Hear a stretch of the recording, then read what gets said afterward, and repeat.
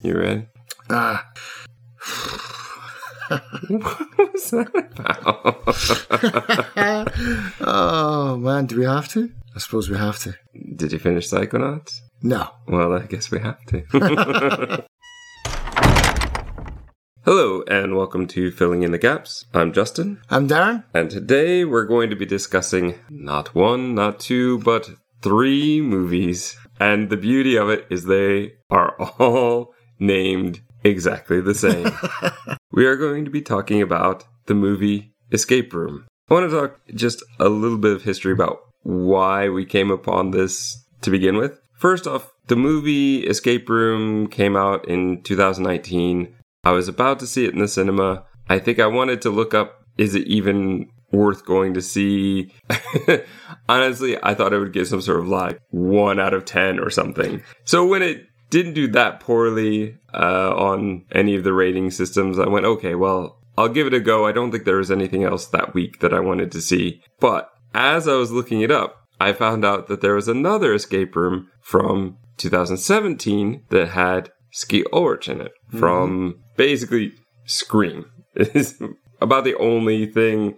I think he was also that and Reindeer Games, maybe. I don't think there's really much else that I used to work in Blockbuster, and we used to get a lot of his, like, 1-copy VHSs in, like, Strange Nights. What the hell is this? But since you worked there and you got some free rentals, did you go through his collection? I think we probably used his movies as drinking games, to be honest. But as we kind of were talking about making this episode, and I was trying to look up information because you're asking me about who is the director and who is this guy and something about the actor from Days of Our Lives. And I had no idea what you were talking about.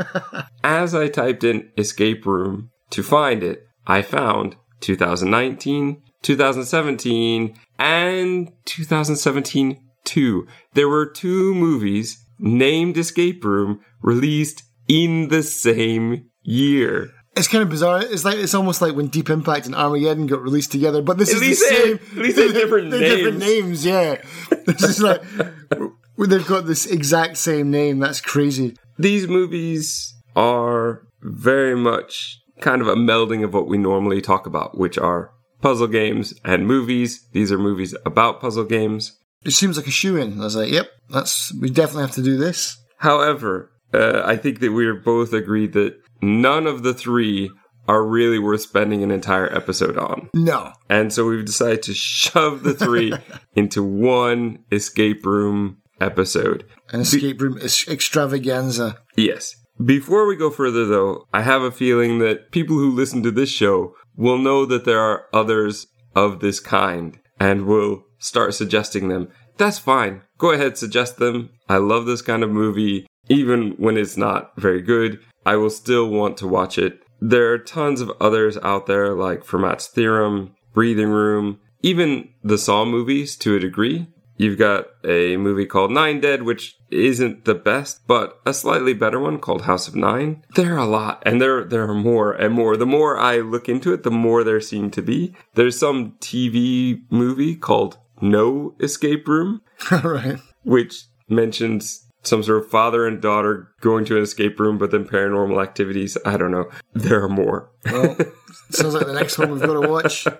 So here's the thing. We don't want to shove all this into one. We're just going to focus on these 3 movies and try to do them somewhat justice before we move on to anything else. But what the listeners may not understand is I do really like enjoyably bad movies, and I would say that at least 2 of these would fall into that category. So if it's really good, I will like it. If it's really bad, I might like it. And so with the interesting concept of puzzles, escape, and everything, yeah, I'm kind of a sucker for this. So beware. I think Darren probably didn't enjoy it quite as much as I did, but we will find out as we get into it. Before we begin, though, as we've done in other episodes, We'll hit the 3 spoiler warnings. I will try to, when we release this video, put a comment with timestamps. So in case you want to happen to skip one, then that's fine.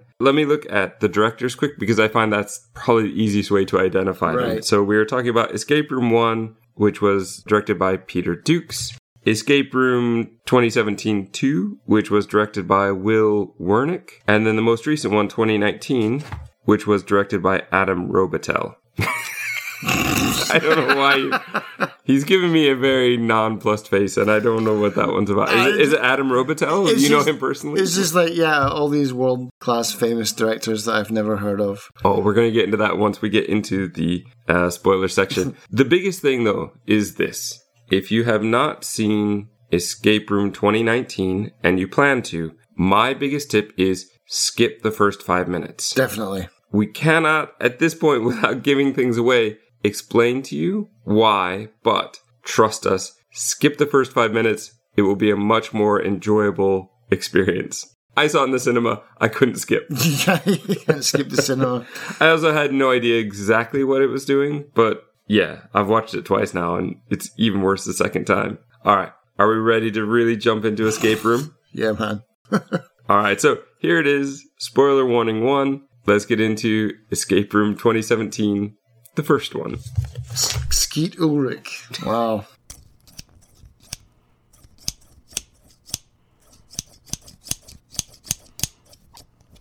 All right. So this movie, the version I've seen, and I've seen this in 2 different places online, and the one that you've seen as well, does this very odd thing where for 7.5 minutes, there's a scene in Arabic that we have no idea what they're talking about. I looked it up online as well, trying to find out what this was about. I have been searching for a week because I knew we were working on this, and I've not been able to find. Well, the thing is, I saw a post by someone on Reddit. They're like, guys, I bought the DVD of this, and it doesn't have subtitles. Even the DVD doesn't work. I told you that my theory was if the subtitles aren't hardwired into it, then there's a good chance that it just didn't exist. Yeah, so it's like, even if you buy the DVD and it's not got subtitles, then I think we're out of luck, to be honest. So we just have to guess what was going on. I think we can make a good guess about what was happening. But I'm sure we can. It's not quite as entertaining as Chewbacca's family from the Star Wars Holiday Special,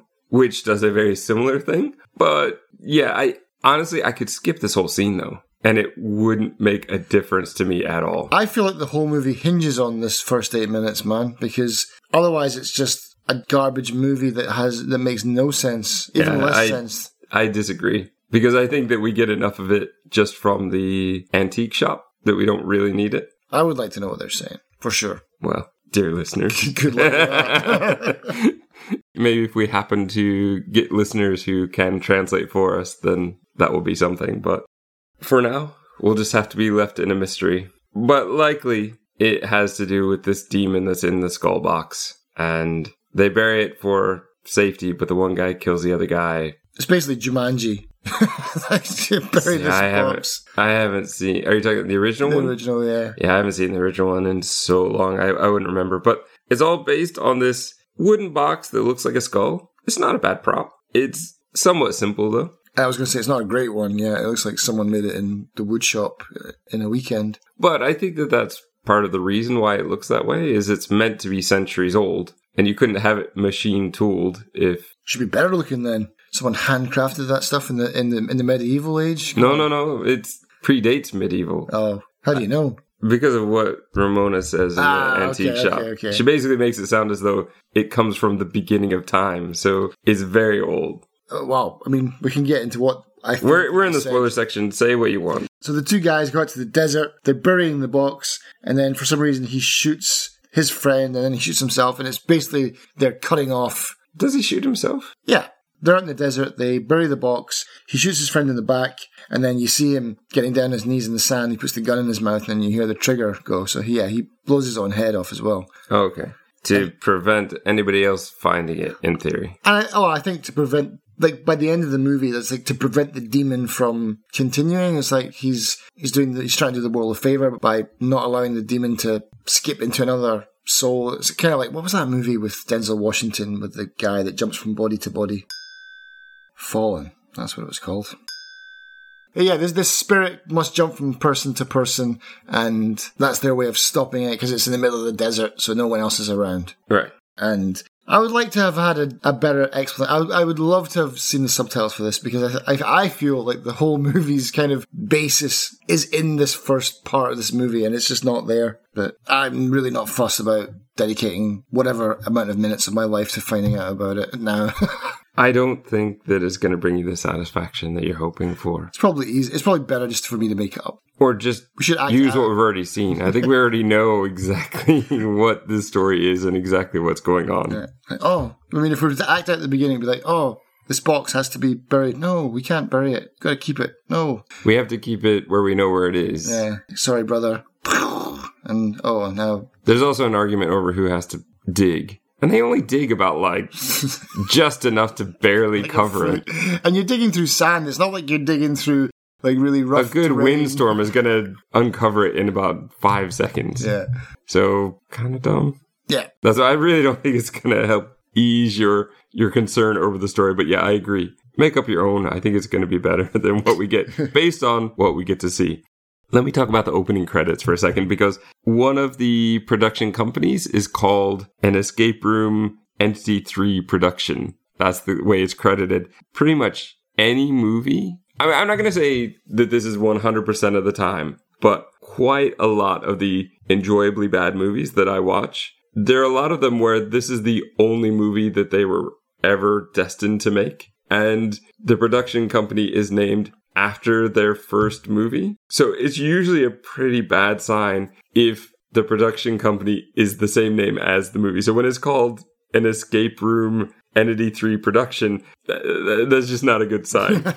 So it's a bell going off. Let's talk real quick just about the scenario, what we're set up with in this one. So our man Skeet plays someone called Bryce, who runs a set of escape rooms under the title Deranged. We see him in his small apartment. He owes lots of money, clearly, and he's upset that his escape room is not top ranked anymore. A couple years ago, he was. There's a newspaper clipping or magazine clipping saying how they're the best. And I don't know why. Yeah, we'll definitely get into that when we get into the room itself. But it's an okay setup. And it gives somewhat motivation for why he's hesitant to stop the game later. But he goes into this antique place and he's digging his vibe. And here's the thing where you said, wait, when we were looking it up, you said, is this the one with Sean Young? And I don't remember Sean Young. It's because she's only in it a very tiny bit. Just at the beginning and then again at the end, pretty much. Yeah. Here for the antique shop, of which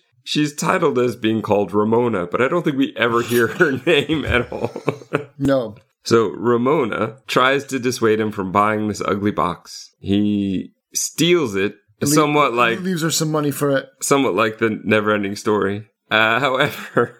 This whole scene, man. He also... you maybe don't know U.S. money as well as I do. I'm pretty sure he leaves her about $5, which there's no way. He was complaining about how expensive everything is. I'm pretty sure that's not enough money. Did they not have at least a 20 on them to lay down? Or a 50 that would make it... I was looking at that going, I'm pretty sure that's $5 or $6. There's no way that that's enough money to cover this thing that she coveted so much. Yeah. But he steals it during the phone call, and this is what you want to talk about. Yeah. I couldn't believe this. So obviously before he steals it, he needs a distraction, and he gets that distraction by the phone ringing. Which is exactly Never-Ending Story. That's what I'm saying. They stole this whole scene, but go ahead. So then Sean Young goes up to the phone and she's like, yeah, okay, don't get it wet and don't feed it after midnight. It's like, really, guys? Come on. So all of a sudden she's the curator for the weird shop from Gremlins. You can't just lift that scene out of Gremlins, especially those exact words. Those are iconic words. You cannot steal those, man.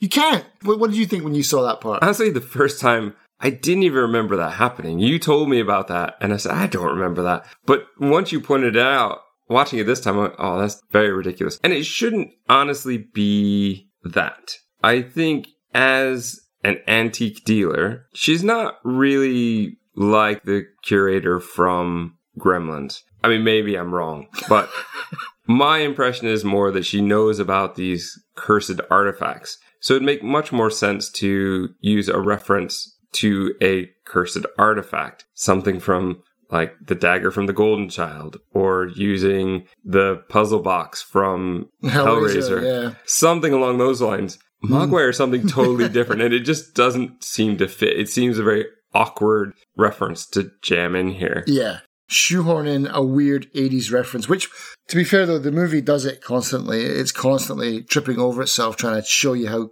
cool it is with 80s references. Is it, or is it just trying to show you how much of a loser these two guys are? Because they pretty much all come down to these two guys from now on. Let's talk about our contestants in the game. We've got Ben, who's picking up Jess, and he's saying that he's going to ask her to move in with him. Jeff and Ben are constantly arguing about horror movies, and usually not in a really intelligent way. I don't know if you got this impression, but it felt to me like they were spewing the lines they were given, but they don't really love these movies the way that they're professing. I saw it as I wrote down that just the writing was awful and it was badly acted. It was just, yeah, it felt hollow, and exactly like what you said. It's like they themselves, as real people, probably had no idea what they were talking about. We're introduced to a game reviewer, Jeff, who's playing a game and is unable to be level 6. Yeah, unable to be seduced by his girlfriend, Angie. But I guess they're going to the escape room and Jeff is planning to write a review of it. I think so, because Bryce keeps referencing the fact that he makes such a big deal out of this guy. A bad review could hurt us, yeah. A bad review by this nobody. Bryce has a secretary, Molly. She plays a big role in the movie. She's basically the pretty much the only staff he has besides this actor, AJ, I think, who's smoking and she gets very mad at. That's it. That's our cast. Outside of some random police people at the end. Right. That's pretty much us. They go in. There's the argument over, I think, whether Your Next is a horror movie or not. Something along those lines. It's the type of thing that you and I might argue about, but like you said, it just seems a bit hollow here. We're told constantly that they're going to have 55 minutes. Which is an odd number to have for an escape room. Like, why not just the full hour? Why did they go for 55 minutes? I don't know. There's a lot about this escape room I don't understand. Especially the actual physical layout. The actual room I get, but they appear to go into a hallway, and then they appear to go into a second hallway to get into the room. But then towards the end, it seems like there's only the one hallway, so I got a bit confused by that. Maybe it's just the way that it was edited. Right. But you only have the 4 people. They get hooded. They're told that cell phones won't work because there's a jammer or something. Lead walls. So they're allowed to keep their phones, which doesn't usually happen. Mm-hmm. And yeah, let's just get into the room. So we go into the room, and what do we see? We see a bookcase, a couple paintings, a cabinet, table, and half the room is in darkness. Because it's empty. There's nothing there. Well, there's something there. There's 2 things there. There's a dictaphone that I used to have, that exact dictaphone. Seriously, sure. When I saw that, I was like, oh, that's the Olympus whatever model. Yeah, I had the exact same one. That was the best thing about the movie for me. That amazing nostalgia factor. All right, well, they start looking around the room. They start solving some puzzles, I guess. So there's like 2 good puzzles in this room, if that. So there's the locked cabinet with the colors and basically how many books are on the shelf, which was pretty straightforward. Yeah. I could see if you've never done anything like this, that might be difficult. That might be an interesting thing. I think the last couple of years since we've been working on this podcast, I've been playing more puzzle games and certainly more consistently than I ever have before. So now this seems very laughable. Yeah. But people who've never done it, particularly Angie, who's bored within 5 seconds and wants to be on Facebook, can't. Right. And it appears that Jess has also done none of these kind of things before. So that's fine. However, Jeff, who claims himself to be the puzzle king? And then he has to sit down and, I basically he mansplains the whole puzzle. This is the ultimate. If you want to know what mansplaining is, it's this one. Yeah. Though, at the same time, I appreciate that he would want to explain the puzzle rather than just solve it and move on and ignore her altogether. Trying to get her to see how the puzzles work. I think that that's actually somewhat important to the plot, considering, we're in the spoilers, since he's going to be the first one to go. Yeah. He's no Ren, that's for sure, from Cube. Oh, no. But yeah, he is the first to go, and he kind of lets go of his information before he goes. Oh, one thing I did like about this movie is that it's in real time. So the 55 minutes. And I think that's maybe why they chose 55 minutes. Because... It's not actually 55 minutes, though. Because... I did check. But it's just slightly shortened, really. The movie, from when he says you got 55 minutes, there is 55 minutes until the end of the movie. But, until the end of the full movie, but that's not the end of the movie. Right, yeah. So they do speed things up, but it's like when they said 55 minutes and I looked at the clock, how much time was left in the movie, I was like, oh, that's clever. There you go. You get 1 point. Would have got more points if it was like, it's 54 minutes and 37 seconds.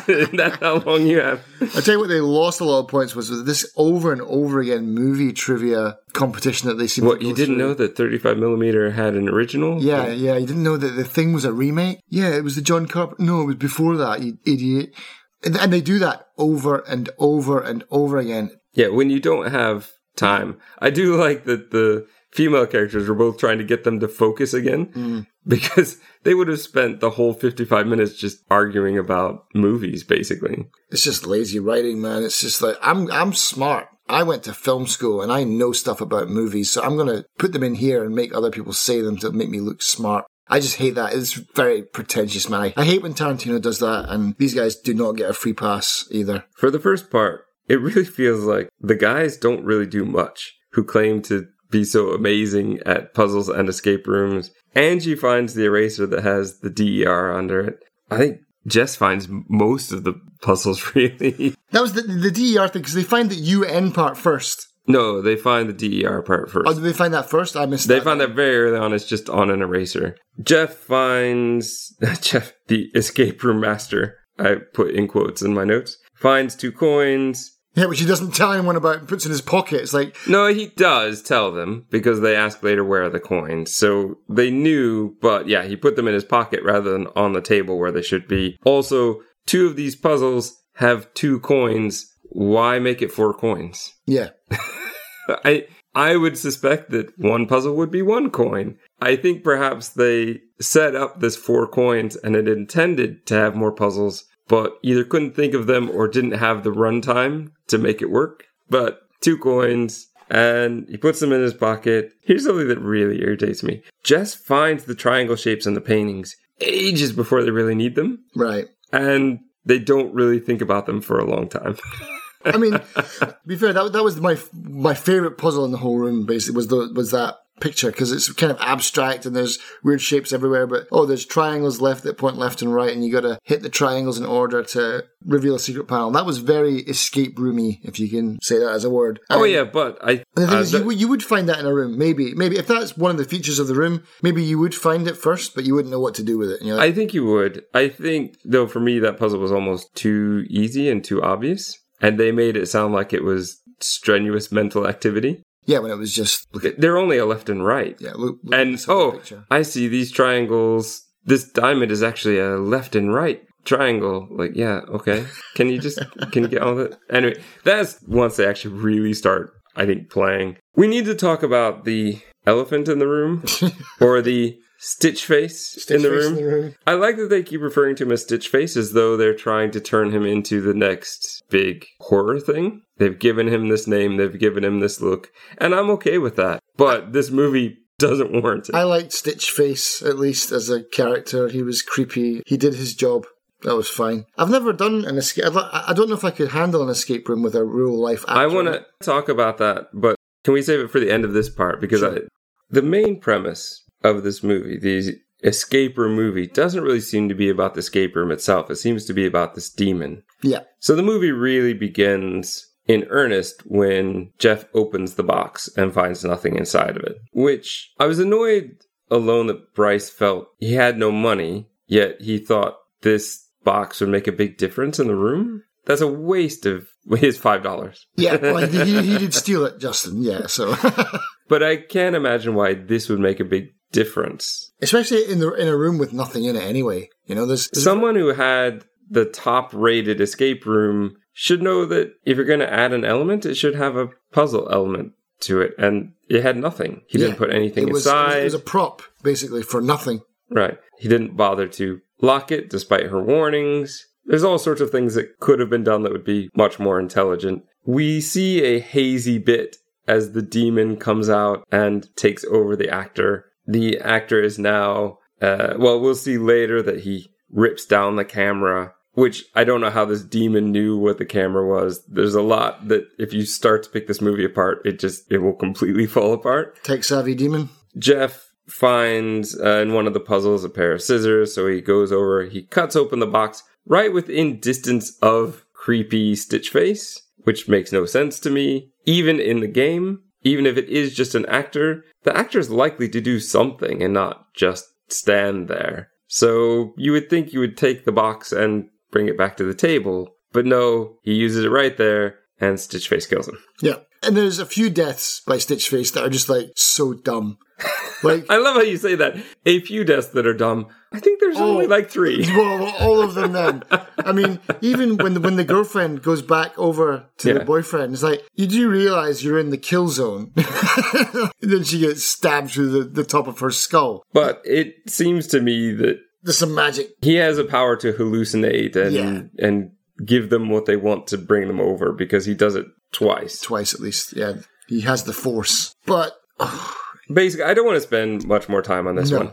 It leads to Jess getting to the end, and Jess sort of escapes. I mean, it got to the point in the movie where I was going to play a game with you from one of the quotes of the movie, because there's a part where he says, "We've got 37 minutes. What are we missing?" And I was like, "A story?" Like, there's so many things you could put out of that. Like, we've got 37 minutes. What are we missing? A few more puzzles?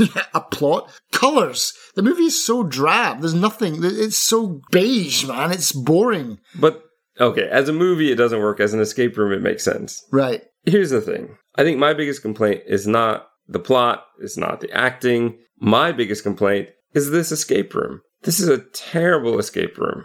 I'd want my money back. It's like, here, get a key to open a lock, which gives you another key, which then gives you another key. There's no puzzles. It's just basically keys to open to get more keys. There are only about 4 puzzles, I think. And like you said, maybe 2 are okay. The color book puzzle, I'm okay with. The wall painting one, I'm okay with. The under one, I'm not. That one didn't really seem to make any sense to me. She found the DER eraser first, and then found a piece of paper that said UN, and she noticed that it happened to be in pencil so she could erase it. But, I don't know, it doesn't seem right to use half the word that you have to erase. I don't know, it just feels like this puzzle doesn't really make any sense. You could just figure it out on your own. Yeah. Like, you could guess this one. I have an eraser, I have some pencil. Yeah. It's not like it's under the pencil, like... Yeah, or under the table, or... I was expecting the under to actually relate to something else. Not like, oh, there's a code under here. And then she sees that there are more triangles, and she goes, more triangles, and she can't seem to put that together. Yet there are the 4 triangles on the door that she doesn't seem to be able to put together until the end. There are just so many bad parts about this movie, but... it's the puzzles. This escape room, like you said, if this is meant to be one of the top rated ever, it had better have more puzzles than this. If this was the first escape room, I don't think they would have become a hit. I don't think they would become as popular as they've become. No. I mean, it's not to... I don't know, how can I say this without sounding arrogant, but honestly, the escape room that I made for you guys in my house was better than this room.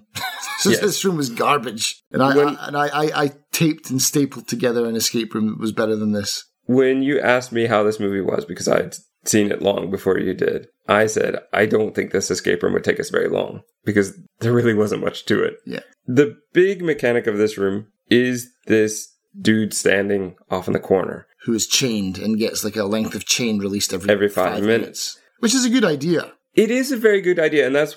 So, question 1 I wanted to get was, is this a good escape room? Which I think we both said, no, not really. No. Do we like this guy? I think it's a very cool mechanic, but I don't know how it would actually work. Yeah, because what you're saying is that if you waste time, you can't catch up. If this guy gets released every 5 minutes, then you're essentially blocking off a section of the room. Right, and that's a big part of my problem with it. I also have an issue of... what does he do? Because we only know what the demon does. The demon will kill them. Yeah. But what would the actor do? Would he just keep standing and go a little bit further. It's creepy. I do like the creepiness of just having some guy standing there. Yeah.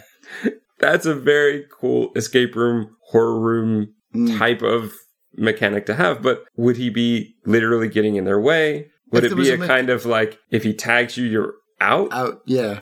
But that was not explained. Because you would need some kind of moderator in there to be like, okay, you're dead, essentially. But no, if you had some kind of mechanic to distract I wouldn't like that. Can you imagine paying $20 to get into an escape room and you and then told you're out? Yeah. So I don't like it for that because I don't understand how it would work. I like the look of it. I like the creepy feel of it, but I just don't understand what the point of it would be. Unless it's the type of thing where the actor does something to say, oh, you're all dead. You know, like pulls down a screen that has fire on it or something. And it's something to signify you lose. But I don't understand how it would actually work. Yeah, I don't think he's there to kill them because I've seen actors in escape rooms before. Oh, really? Yeah. Not in ones that I've personally been in, but on things that I've watched. And one of them was like this escape room in the States, and they had an actor, and it was like a Saw theme where you found this secret passage, and then you found like a victim. So the actor was a hostage, and he was like so traumatized he couldn't actually speak. That was part of it. Otherwise, he could just give you hints. So you have to rescue him, and basically he's there just to freak you out, and you have to go through his pockets, and you can find stuff. And then I think he is there as a kind of hint system. Like if you're really, really stuck, you'd be like, you know, like the guy from Cube, you know, I like the blue room, you know, or whatever. So as a mechanic to help you through, yeah, but as a mechanic to kill you, that would not work in an escape room. Right. So my last question, they left room for a sequel by having having Bryce be taken over and possessed. Yeah. In a way that's not overly obvious. Is only because of the way that Molly reacts to him. I don't think I really would have noticed otherwise. It's so subtle. And I like subtle, but this was almost too subtle. He doesn't change in behavior. He just walks away. Walks away weird with his like swagger. And like, I've got a demon swagger. But then awfully, she returns the box. Molly returns the box to Ramona. And Ramona's like, well, demon's out now. Yep, knows your face. He's coming for you. Like, well, I didn't do anything. I was the good guy in this whole movie. I was the only one that actually made sense. And now I'm marked. I've got a bullseye painted on my forehead now.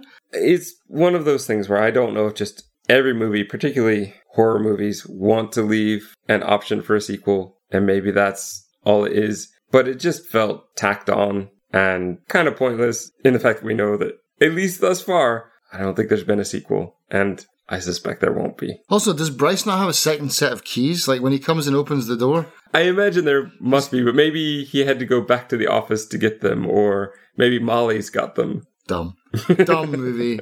Terrible movie. Not good. No. Not good. And not even good. Like even if I could have got some ideas for puzzles, I'll steal that or I'll modify that. Like there's nothing here. It's empty. It's just got nothing going for it. All right, I'm ready to move on. Are you? Days of Our Lives. All right, so we jump into Escape Room 2017, the second. Spoiler warning now. Here we are, the movie directed by Will Wernick, starring Evan Williams, Annabelle Stevenson, and Billy Flynn. So Billy Flynn is your man from, what is it, Days of Our Lives? Where you didn't even know. Like, what is Days of Our Lives? I'm like, well, it's a soap opera. Why are you asking? Because he's in this escape room. Yep. Sort of. Yeah, sort of, yeah. All right, but opening credits, companies that made this, Voltage Pictures and Escape Productions. Yeah. So, not a good sign. That's 2 for 2. And I think that they probably wanted an escape room production, but the other company got to it first. Right. That's my suspicion anyway. The opening for this one is decent, though. So we open in a gray room with a man shouting, and he's trying to figure out this puzzle box. There are 3 dials on it. He's got some sort of weird card key. He's watching a screen, and he's doing something. His shirt is all bloody. He solves it. He gets a 2-headed key. And there are 2 tiny pillars with a keyhole on top. And clearly he chose poorly because the one he chooses injects him with something and he dies. Yeah. Pretty sure that's Billy Flynn. Oh, really? That's why I'm saying barely. I'm pretty sure that that's him. Oh, I thought he was the main character guy, like the boyfriend at least. I don't think so, because I'm pretty sure I looked it up. I think he plays a character called Victor, who we don't see in the rest of the movie, so I'm pretty sure that this is him. Oh, wow. So, okay, fair enough. I like that key. That key was pretty cool, though. It's like a double-sided key that you have to break in half. Do you have to break in half? Do you think you can? I thought you could, because it looked like it had a seam down the middle. I don't know if that's just how they glued it together. Right. But I think the whole point of that was, you'd have to break it apart. You would need two people, like in Superman 4 to... Was it Superman 4? There are many where you have to do a key at the same time. So let's not get obsessed with... Richard Pryor gets the guy drunk. That's 3. That's 3, right, okay. That's the one I'm talking about. But yeah... Four was the quest for peace. Oh, that's one I haven't seen still. Don't. Yeah, I know. I think we've talked about that before.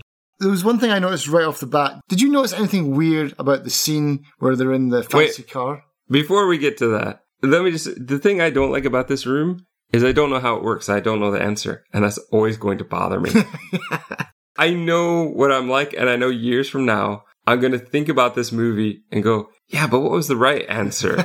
Because the problem is, okay, you said that it needs to be both turned, but will they both get injected? Will it not inject if they happen to turn at the same time? I'll never know. And my suspicion is they don't know either, that they were just making up as they went. So I want to know, is there an answer? And that will always kind of bother me. All right, so fancy car scene. Let's go. Fancy car scene. Did you notice anything weird about the fancy car scene? Probably not what you're going to say. There are a number of weird things about the fancy car scene. First off is the fact that he's asking her to move in with him, which just ties in too weirdly to the other one from 2017. But also just the awkward dialogue. Which goes through the whole movie. Yeah.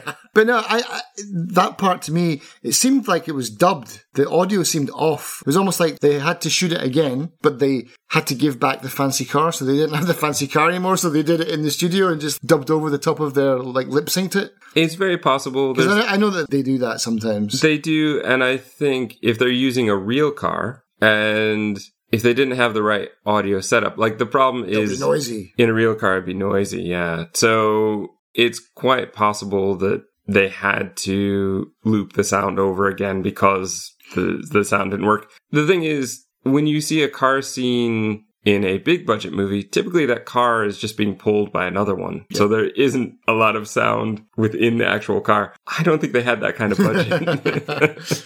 But no, I was worried when I watched it. I was like, oh no. Is this going to be the whole thing? The whole thing. And then, but after that, when they're in the restaurant, it's like, oh, okay, it's not. Phew. Though, oh, gosh, this restaurant scene is just so difficult to get through.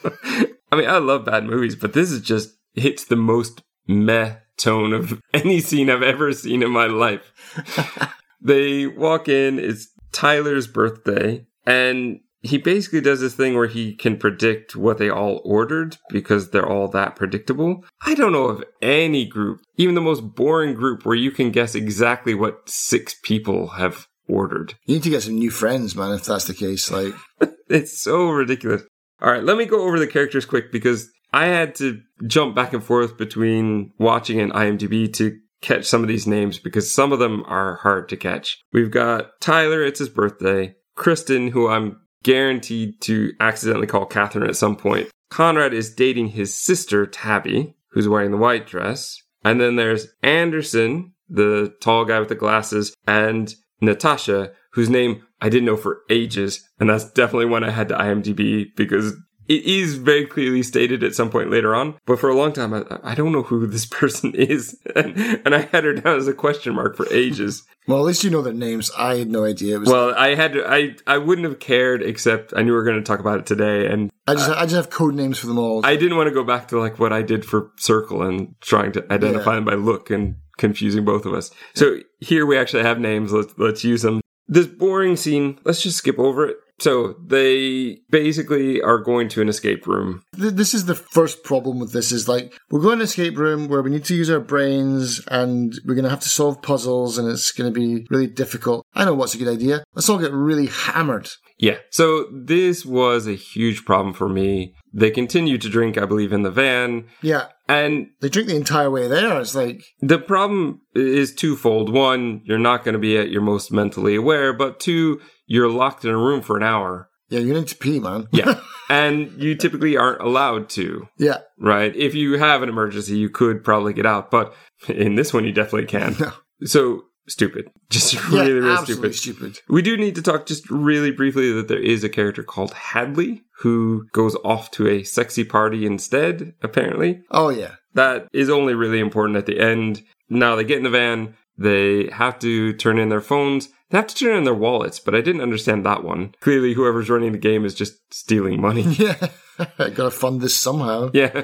Put your wallets in here. It'll make it easier than getting it off your bodies later. Yeah. They get blindfolded, except for Kristen, who doesn't need to be blindfolded because she needs to lead them in. There's a weird part where they try to, as they're riding in the van, where they tried to lower the partition to talk to the driver, but it doesn't work. Yeah. Because the driver is Jigsaw, basically, isn't he? He's the guy that's obviously set up the whole thing. Right. So we're not allowed to see him. And actually, while we're mentioning him, there was something at the beginning I did want to talk about, which is something that all these escape room movies seem to want to do, is put some sort of news article that relates to the escape room. So there's some radio news story about a ritualistic fire or something, which I'm pretty sure is meant to reflect back on, oh, it must be this guy who's driving the van away from where Billy Flynn died. Right. But we don't get that here. Here, oh, we have no idea what's going to happen. But they go in, and here's one thing that I do like. They are separated into different rooms. So we have Tabby and Conrad in what looks like a morgue. Yeah. You've got Tyler, who wakes up in a room full of TVs and clocks and newspapers. You've got Anderson and... I say wake up. They don't wake up, but they're... unblindfolded. Yeah, that's what I was going to say, but there must be a better word. Yeah. You got the other two, Anderson and Natasha, who are supposed to be in love, but boy, they... clearly are not. Yeah, they seem like they should just be exes already. It's just... that is all cringeworthy. But they have the kind of rope manacles that they have to loosen up and move around, manipulate so that they can be separated. And Kristen is nowhere to be seen for now. Yeah. So, I mean, obviously that whole cuffed together thing is obviously symbolism for how their relationship is a sham. Yeah, I think that there's a lot of that going on here. Problem one. Tyler opens the door, and he could have walked away. He shuts the door and powers up the room. Do you think he actually could have walked away? Do you think that the only way to win this game is to not play? Yeah. I think that was the whole point of this, in a sense. Like, he should have walked away. Like, that was the only way that he could have... I don't know if he would have saved everybody, but probably not. But maybe it was his birthday after all. So it's like, yeah, you don't get to die on your birthday. You're on your own as well. He's the only one that doesn't have a partner. I wonder, though, if... But if he does leave, then everyone is doomed because he's the smartest guy in the room, pretty much. Sort of. Yeah, he is.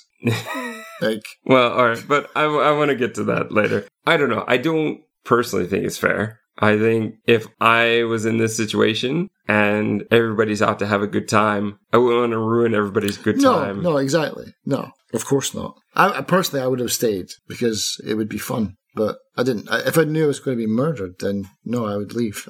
Right. But you don't know that. Yeah. You don't know that. So let's start talking about puzzles. Natasha figures out how to get the ropes through the manacle and out so that they can move around. Tyler, at this point, I don't think he really does much of anything, right? Until Anderson opens the door. He sees that there's a dial, like a safe or vault dial on his door, but he doesn't really know what to do with it. Tabby and Conrad, he's like, oh, can we do something about this? And realize he's got some sort of chastity belt on. And how did he not know about that? He acts all surprised. Like, how do you not know someone has just attached a giant cod piece to you? Like, they're supposed to be they're supposed to be stereotypically dumb, but my God, they're dumb. They are super dumb. Like, maybe Pseudo Jigsaw knows that because he gives them the easiest puzzle ever to unlock. I was thinking that can't be the answer. A 4-letter word. No. But it is, and then rather than do anything, they make out for, I don't know, till it's their turn to be back in the movie again. Yeah, basically. But this idea of a multiple room escape room is a really nice idea. I like this. This movie, let me just be clear here, this is the best movie for me out of all three of them. I would agree. I think the first, up until they get into the room, I could have skipped happily. Yeah. But once Tyler opens his eyes and we look around the room, and already they weren't all in the same room, I went, well, this is interesting. This is something different. And this is not something... I mean, I've only done one escape room, but I know friends who've done others. I don't know of anyone who's done a multiple room in this way. There are definitely ones where there's a hidden room that you need to find, but I've never seen this kind of 3 separate rooms having to work together. I did one where it was separated, like you were almost like in a cell, so there was like a barred door, and so we had to communicate through the thing, like, because we obviously can't see around the corner, like what's on this side of the wall, can't see that. We had information that would help them solve puzzles, and they had information that would help us. It's kind of like a real life We Were Here. It was cool, yeah. It was a good room. And that's kind of what they get into here as well. Yeah.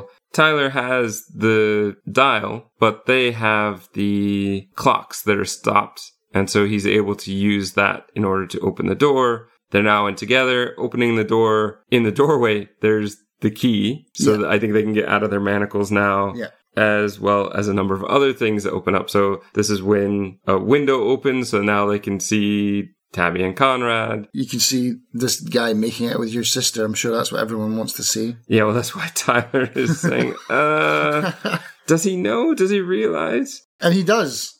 Yeah. And he doesn't continues. care. Yeah. He doesn't care. If I was Tyler, I would not like Conrad very much. No. No. There's a point where Anderson walks out of the room. Natasha's being totally inappropriate. And they've obviously got some history together, her and Tyler. Yeah. Which I felt like they overdid even at the dinner scene, but they do it the whole way through it. Yeah. And it doesn't amount to anything. That's the problem for me anyway. It's like, why have it? It didn't actually mean anything. I think it does slightly, but I'll get to that when we get to that point in the story, hopefully. But it's just so ridiculous. And I do want to, he's just like, stop. Like, now's not the time. We're in an escape room. They don't realize that there might be cameras, but we would know that there definitely is. They clearly didn't watch the other escape room movie. No. So they would know that there were cameras. It's just so awkward. It's not fun. It's not great. And we didn't need to do it so often. She does it so often in this movie. Yeah. Pretty much every time she talks to him. Okay. Oh, sorry. The thing that we were missing is the paintings. That's what opens up the window, which is the food chain. You put them in order and they're weighted. Yeah, that was like something out of Last Will when we were rearranging the paintings. There's a puzzle with an hour hand only clock, and then they have to find a minute hand only clock. And then Tyler does some weird manipulation to make this key out of the 2 hands. This is very delicate looking key, obviously. Mm-hmm. The TVs come on, there's 42 minutes to go, and Kristen is in a cage. Mm-hmm. Naked, might I add. But we don't know that yet. I don't think we can tell that from this point. That comes up later. But since you've mentioned it now, let's talk about that. Yes, naked. So I think that should indicate to them that she's not in on it. Mm. And I don't know why they bothered to make her naked, except to have a naked woman in the movie. That's all I'm thinking. There really seems to be no point to it. Doing that does the one thing that I feel like Pseudo Jigsaw doesn't want them to understand, and the fact that she's not in on it. Right. But they don't ever seem to put that together. They also don't ever comment on the fact that she's naked. No. Which seems that's totally normal. Yeah. Maybe for her it is. We don't know her backstory, but it seems very odd and doesn't seem to really have a point. Also, one thing that I've noted down is, how many times did they say in this? Did you not notice that? I would say I curse a lot, but my God, I noticed like every second word that comes out of their mouth for like at least the first 30 minutes of this movie is did you not notice that? Even in the opening bit with the guy from Days of Our Lives, he's like, basically he says like, or something like that. Like, it's ridiculous. Obviously, that's all getting cut. So I'm like, why even bother to talk about this? You know, or just gonna cut it. But no, it just that really, a lot of bleeping. That really struck me. It's like it was so funny. It was like I don't know. I couldn't get over it. It was like someone ringing a bell every time for me as I was watching this movie. It's like there we go again. They just dropped another F-bomb. Just constantly. No, I don't even really notice. Okay. Edit all that out. Right. So 9-letter puzzle. They realize that it's nothing they can just guess at. So they have to go through And because it's his birthday, they have to go through the giant stack of papers, look for the one that happens to be from his birthday. So somehow this guy has been hoarding papers from 30 years. And here they are to find the one crossword puzzle. The entry hasn't been filled in. And what is that clue? I mean, it's a clever puzzle, but it doesn't belong in an escape room. There's no way. One, it's a cryptic crossword puzzle, and you can only have logic puzzle in an escape room. You can't have those kinds of puzzles because they're not for everyone. I don't mind that part of it so much. I don't like this. I have to go through this giant pile of papers, and how would I know what date it is? There doesn't really seem to be a good clue for it. He guesses it because it happens to be his birthday. But why would we know that? In a real escape room, I wouldn't assume that they knew me at all. Yeah. Yeah, I like the clue. The clue is great. The clue is egotistical notes, and the answer is good. It made me even, when I saw it, I was like, oh, that's quite clever. This is also where I do like this bit because there's a window where they can't hear through the other side, but Tyler is mouthing it he's like spelling it out on the paper, which I thought was clever enough. And then his sister is like mouthing, oh, theme song? He's like, yeah, theme song. That is a good kind of brother-sister moment where they would catch on like very quickly. I like that. But these two get locked in. Here's a point where the movie had been going well for me, and now it starts to lose it. And this is because it becomes pseudo-jigsaw, and pseudo-cube. This whole moment is cube directly. Because now the key doesn't open the door. Anderson breaks it, but it was very flimsy to begin with. And again, Conrad and Tabby have to make out. And they're being gassed by some sort of acid which melts their faces off. Well, together first and then off. But they didn't do anything wrong. Yeah. As far as we know, these two morally have done nothing wrong. Puzzle-wise, they've solved it. And somebody had to be in this room in order to do the puzzle. There was no way to do it otherwise. They've done everything right, and they're being punished for doing everything right. They're being punished for making out. How dare you, sinners? Yeah, that's exactly right. It's like, why did the dummies get it? It's unfair. At least with Saw, you had a chance. And this movie is obviously taking a page from Saw and Cube. But not in the right way. But not in a fair way. It's just like, oh, now you have to die. Like, why? Right. Yeah. And that's going to lead a bit into what I want to talk about with the next one. But sticking with this one, Tyler goes off and cries, assuming because his sister died, but also because he knows that Kristen is in danger, like real danger now. And that he might die himself. Well, probably knowing who he becomes towards the end, or who we realize he is by the end, is probably the better answer, honestly. But at this point, that's what I was thinking was, now he realizes Kristen is in danger. And it's also now that we finally realize she's naked. I don't think previously we could have, but now that we know she's really in danger, now we see what real condition she's in. We also can see that from a camera angle behind her that she is watching what's going on. So she is aware of what is happening. Yeah. Tyler wants to use the ventilation to escape, which I think is stupid. I think that's unfair. But there's a puzzle inside. So clearly he's meant to. They go in. There's a puzzle with magnets. Anderson knows the answer. I didn't understand the first part of this, so I think maybe I don't know the full Sphinx riddle. I knew the second half about the different stages of life, but I didn't know about the sun, star, any of that. So it must be tied in, but I don't know it well enough. But they get this, and there's a sound, and rather than scooting over to make room, Anderson just gets stuck in the vent and dies? Yeah. It just didn't seem to make any sense to me. Because he's the skinniest one out of the lot of them. Yeah. Like, how did he get stuck? How did he get stuck? Yeah.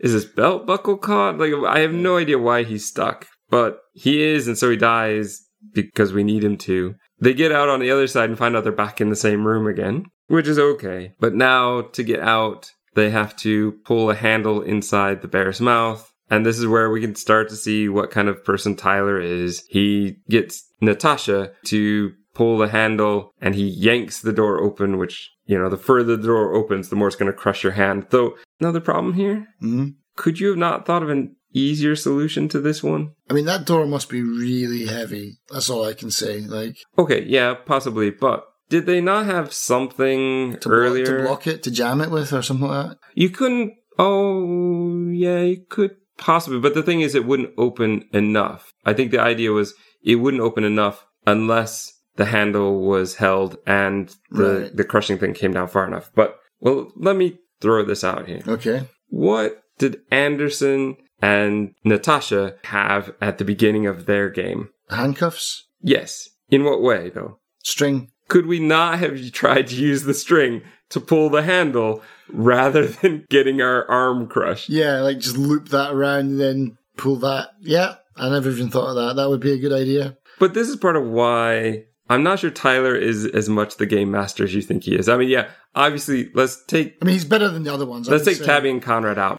Anderson, I think, seems to know some stuff. Natasha, even at one point, defends him and says, actually, he's pretty good at this kind of stuff. So I think he possibly could have been. Tyler seems a bit unaware of stuff. So he's an alpha gamer, though, for sure. Yeah, but there's the part with the colored wires. Natasha puts that together. He can boss people around, but I don't think he's as clever about figuring out puzzles as perhaps he thinks he is, or perhaps as he seems to be. But that's, I suppose, not the most important thing, but I think that it definitely was a group effort. And he only survives because he's very cutthroat. Well, yeah, he offs his ex-girlfriend. Well, or fling. Yeah, anyway. So he goes out in the hall. He's got the 3 card keys that they found. He puts them in. Time seems to speed up when he's wrong. He puts them in when they become green. They each have a different shape. Yeah. But that's not important. I'm sure it was. It's somewhere on the cutting room floor. Okay. I just kept going, okay, dude, write down the shape. Yeah. You're going to need this later. But clearly not. Clearly he's completely unimportant in the final cut anyway. Yeah. He gets through with 2 minutes to go. He sits down and talks via video camera to Kristen and basically just tells her what a horrible person she is. How dare you brought us in? You've killed everyone. Which I think she's feeling guilty about watching the whole time. Comes down to final seconds. They have a choice. Save the other person or save myself. Yeah, it's the prisoner's dilemma all over again. Is it though? Because that's what I wrote down, but it's not really. I think if they both say save each other, then they both live though, isn't it? Ah, yes, possibly. Yeah, if they do the right thing, if they do like the morally correct thing, then they both will survive. And that's why. But I think it doesn't really matter, right? So if they both say save myself, they both die. Yep. If they both say save the other person. But I don't think it really matters what the other person chooses. If you say save the other person, you are going to escape. This isn't a proper prisoner's dilemma because you have to agree to push the same button. And they don't even talk about what button they're going to push. They don't even talk about, hey, I've got a button. They just push. She pushes to save him. He pushes to save himself. He dies. She escapes to go make a phone call, which pseudo Jigsaw hacks into via a rotary phone. I think I wrote that down as well. Like, what was that?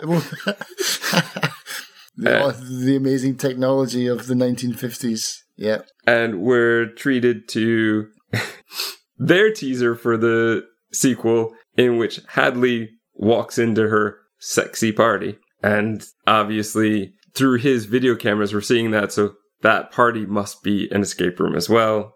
I'd watch it. First off, is this a good escape room? Yes, I liked it. There's some parts of it that I don't agree with, but compared with the Skeet Ulrich one... Okay, but let's not compare them. But is it a good room? Would you be happy to do this room? On the most part, yeah. For most of the puzzles, I mean, minus the dying. Yeah, I think the dying, and I also think the ventilation. I don't think you should ever have to try and go through the air ducts in order to find a puzzle. At least in a real escape room, that would definitely be a big no-no. You don't want to take apart the room. Yeah, exactly. It would have to be an obvious way where, like, you solve the puzzle and then the grating opened up. Sure. Yeah, like if it was a secret room or something like that, fine. But I do think it's a bit of an issue where people may not be very claustrophobic, but when you make them crawl through a tunnel as they had to, I think that more people would be more worried about that, and that might be an issue. You also have to have thin people to crawl through there. Yeah, I don't think that anyone that does an escape room is going to be claustrophobic, though, in the first place. You know, it's like... But I think there's a difference between being put into a room where you can walk around for an hour and crawling through some air ducts. I think that's a little bit different. So some of the puzzles, yes. I think that that's why I like this movie the best out of the three, is the fact that they actually took the puzzles and the puzzle rooms seriously. And this multiple room thing, that was new to me. Yeah. I didn't have that before. I think that's a clever idea. It requires a lot more extra space. And that's why probably most wouldn't do this, because you're basically taking 3 rooms that could all be running at the same time and turning it into one better room. I would have sucked at the cryptic crossword puzzle, though. I mean, like, did you understand why it was that? Why it was theme song for egotistical notes? Because of the notes, yes, but I'm not sure I would have been able to guess it. I didn't get it. I didn't understand until I actually wrote it down. It's egotistical notes because it's the notes means song, right? And theme is the me song. Oh, right. Okay. So there you go. It's very smart. I would never have got it. But this is where, in a real escape room, that would probably one that you use a hint for. Yes, for sure. Yeah. They might type in something like, what you get at the beginning of a TV show. Yeah. You know? So I'm okay with that, in the fact that that might be the one we have to use the hint for. But this room, there's no hints. So you're kind of on your own. Yeah, it's too much Saw for me, and too much Cube.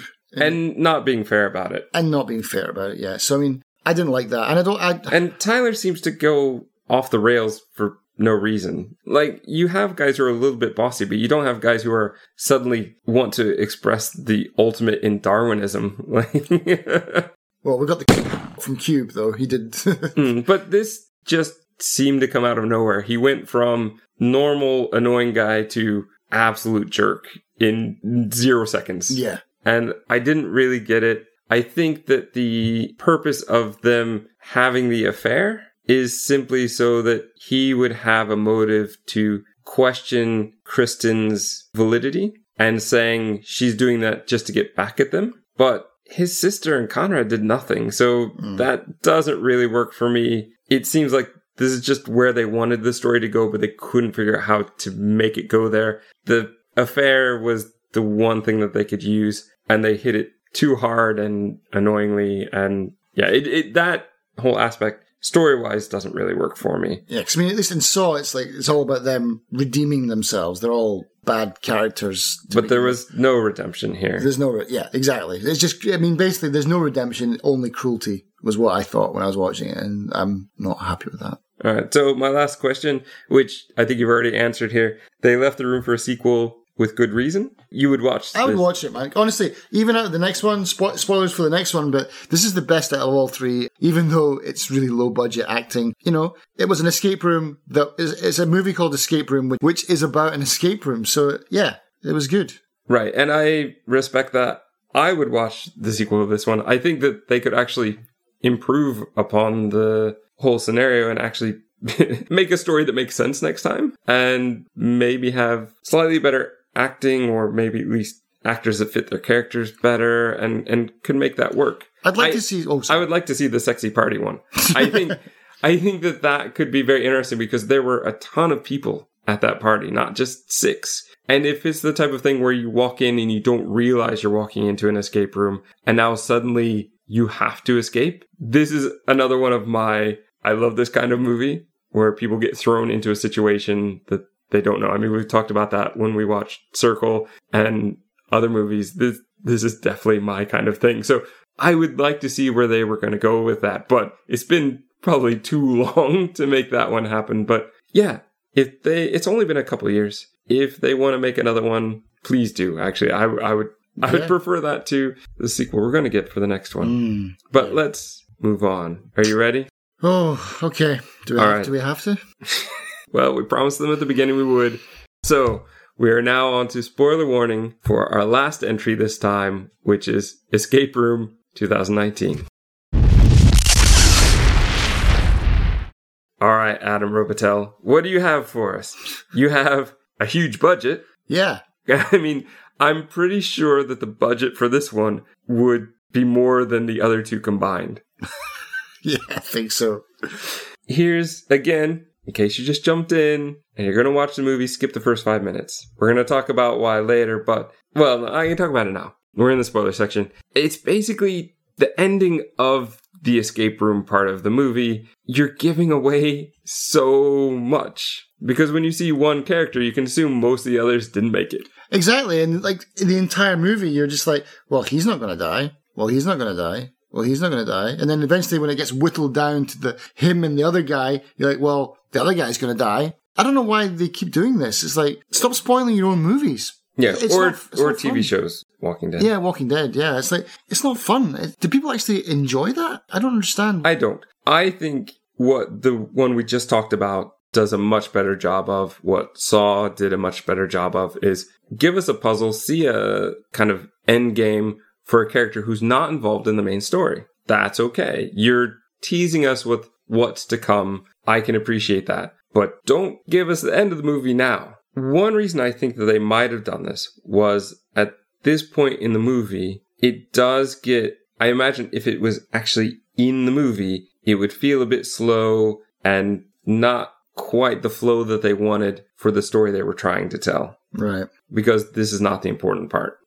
But that comes right at the end. This movie, no escape room named production company. This is a Sony Columbia Pictures. So this is a first. Let's talk real quick about this puzzle. Ben, as we're going to know who it is, goes into a cluttered and cozy study. There's a fire. He hobbles to the puzzle. There are 10 numbers and 4 spots, which he, in particular, this character or this actor, always wants to exposition everything. and annoyingly so, it just feels so unnatural that to me, every time he spoke about the puzzle, or even pretty much any of them, when they were literally talking about what the puzzle is, it just took me completely out of the movie. Well, okay, all right. In a way that the others didn't really seem to. But for some reason, this one, they just seemed to have to explain the puzzle so much that it just didn't work for me. That part didn't work for me. Do you think, though, it's because this movie is a bigger budget and is aimed at people who might not know what escape rooms are or what even puzzles are? And so they're like really dumbing it down for I think those that guys? Because the producers and the production companies behind this would want that, yes. However, I think the other two movies are also for people who have never been to an escape room or know what it is, because in both of them, they seem to feel the need to explain what escape rooms are. Much more so the Billy Flynn one than the Skeet one, right? But this one, yeah, it's... I don't know. In 2019, it seems a bit late to have to overtly explain and have, 5 out of your 6 characters not know what an escape room is. Yeah, let's just skip the opening puzzle, because it's not even important anyway. No.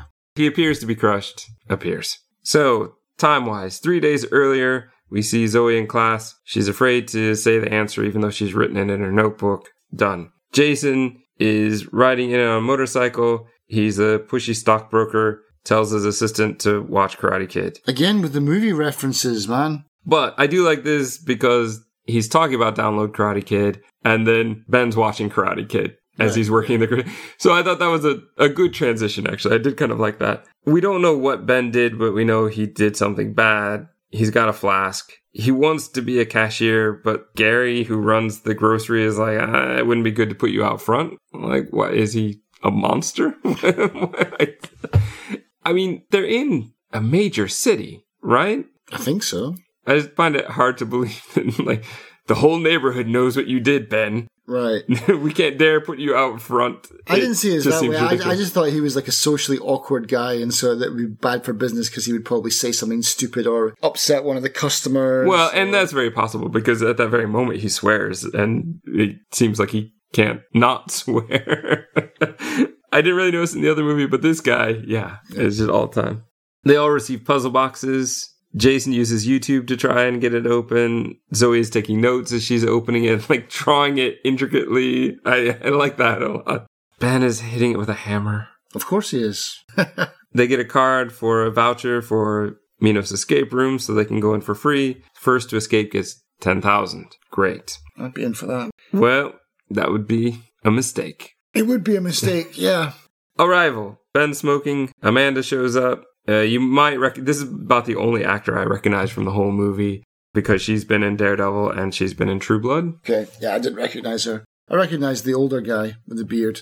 Oh, really? Okay, I didn't recognize him, but I think he's my favorite character in the movie. Yeah. Danny shows up in the elevator with her after she's already had to turn in her ID and her phone. He takes out a phone and she's like, how'd you do that? And he said, oh, well, I always bring a second because the waiting rooms can be pretty boring. And I really love that. And Danny is not much throughout the movie, but this opening bit where he's so excited. He's so excited. I love that about him. I love that he's like, I've been to 93 rooms. And Jason's kind of annoyed because he's probably not going to win because Danny's done them all. He's listing them off. It's almost a bit much, but I like it. I like this kid is super into escape rooms. This is what he does. He just takes it for granted that everyone knows what he's talking about. Like, you're obviously here because you're pros at this, yeah? Like I've been to the obvious ones, this one and this one and this one. And Mike's like, everyone's like, what is an escape room? What am I doing here? They do a fairly decent job here of trying to see the characters. We know that Zoe's shy already, and that's fine. Jason, just the way he interacts with characters here, I think is good. Mike is just such a downer at this point. He's so brilliant. Oh, yeah, I had a dog called Amanda. She died. Yeah, I'm here because, I drive truck and that's going to be the first thing to be automated. So, I need to have money just in case. It's like, oh, man, but the thing is, he's such a downer, but he seems such a positive person at the same time. It's just such an interesting character. I really like Mike for some reason.